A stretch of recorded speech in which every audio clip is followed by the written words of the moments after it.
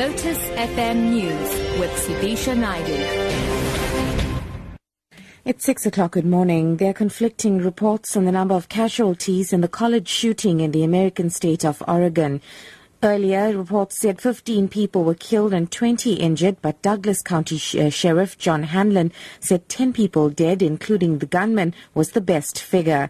The 26-year-old gunman that opened fire at the Umpqua Community College was killed in a police shootout. Police have not identified the attacker, but unnamed officers have told U.S. media his name is Chris Harper Mercer. Oregon's local sheriff John Hanlon. Let me be very clear. I will not name the shooter. I will not give him the credit he probably sought prior to this horrific and cowardly act. Media will get the name confirmed in time, but you will never hear me mention his name. One student told a local newspaper the gunman had asked people to state their religion before he started firing. Another witness, who did not want to be named, described the panic that ensued. We just dropped everything and we ran. And when we ran out of the building, everybody went every which way. It was so chaotic. And as we were running by, we were telling people, you have to get out. You have to move, And as we were running up the hill towards the center of the campus, I turned around and I looked and I could just see people pouring out of the buildings. And everybody was crying and it was chaotic. No one knew what was going on.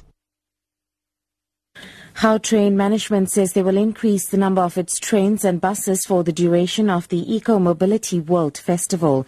The month-long event, which started in Sandton yesterday, will look at ways to decongest Sandton in an effort to reduce carbon emissions from vehicles and the negative economic impact these have on the city of Johannesburg. Almost 150,000 people move in and out of this business hub during morning peak hours, majority of which, about 70%, being private vehicles. From Monday, the Sandton CBD will be closed off to private vehicles, and motorists are urged to use public transport and other non-motorized forms like walking and cycling. Gautrain CEO Jack van der Merwe. We're going to introduce 2 8-car trains in the morning, starting at 5:56 from Hatfield, and then at 7:26 from Hatfield coming into Sandton up to Park. It'll increase our capacity by about 30%. We've moved the afternoon peak about 40 minutes earlier, so we will start running at about 2:45 in the afternoons. We'll start running 10-minute headways. We will be running between 16 and 20 express bus services from Monte Cassino, and we were running about 10 to 12 express bus services from Bridgewater Commons. So this is just to increase the bus capacity. International Criminal Court prosecutor Fatou Bensouda has rejected accusations that she's a traitor to Africa. The Gambian national has been denied permission by the Pan-African Parliament to address them on Monday as her office persists in prosecuting Sudanese President Omar al-Bashir for alleged crimes against humanity. She's also demanding to know why South Africa, as a signatory to the Rome Statute, did not arrest al-Bashir when he attended an African Union summit in Sandton in June.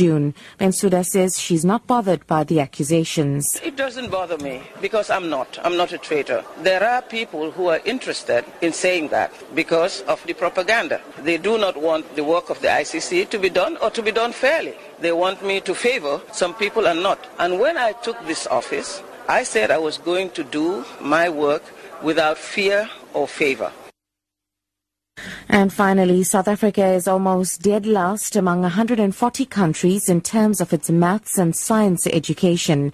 The World Economic Forum's Global Competitiveness Report paints a dismal picture, with South Africa placed at 138 out of 140 countries. The only 2 countries ranked lower are Egypt and Paraguay. Last year's report put the country last out of 148 countries. In terms of internet access in schools, South Africa is 119 out of 140. DAMP Annette Lovemore says the report will impact on a willingness to invest in South Africa and create more jobs. The Basic Education Department has criticized the report, saying it's not an accurate reflection of the state of education in South Africa. Top story, there are conflicting reports on the number of casualties in the college shooting in the American state of Oregon. For Lotus FM News, I'm SUDISHA Naidu. I'll be back with headlines at 6:30. It's time now for Newsbreak with Matthew.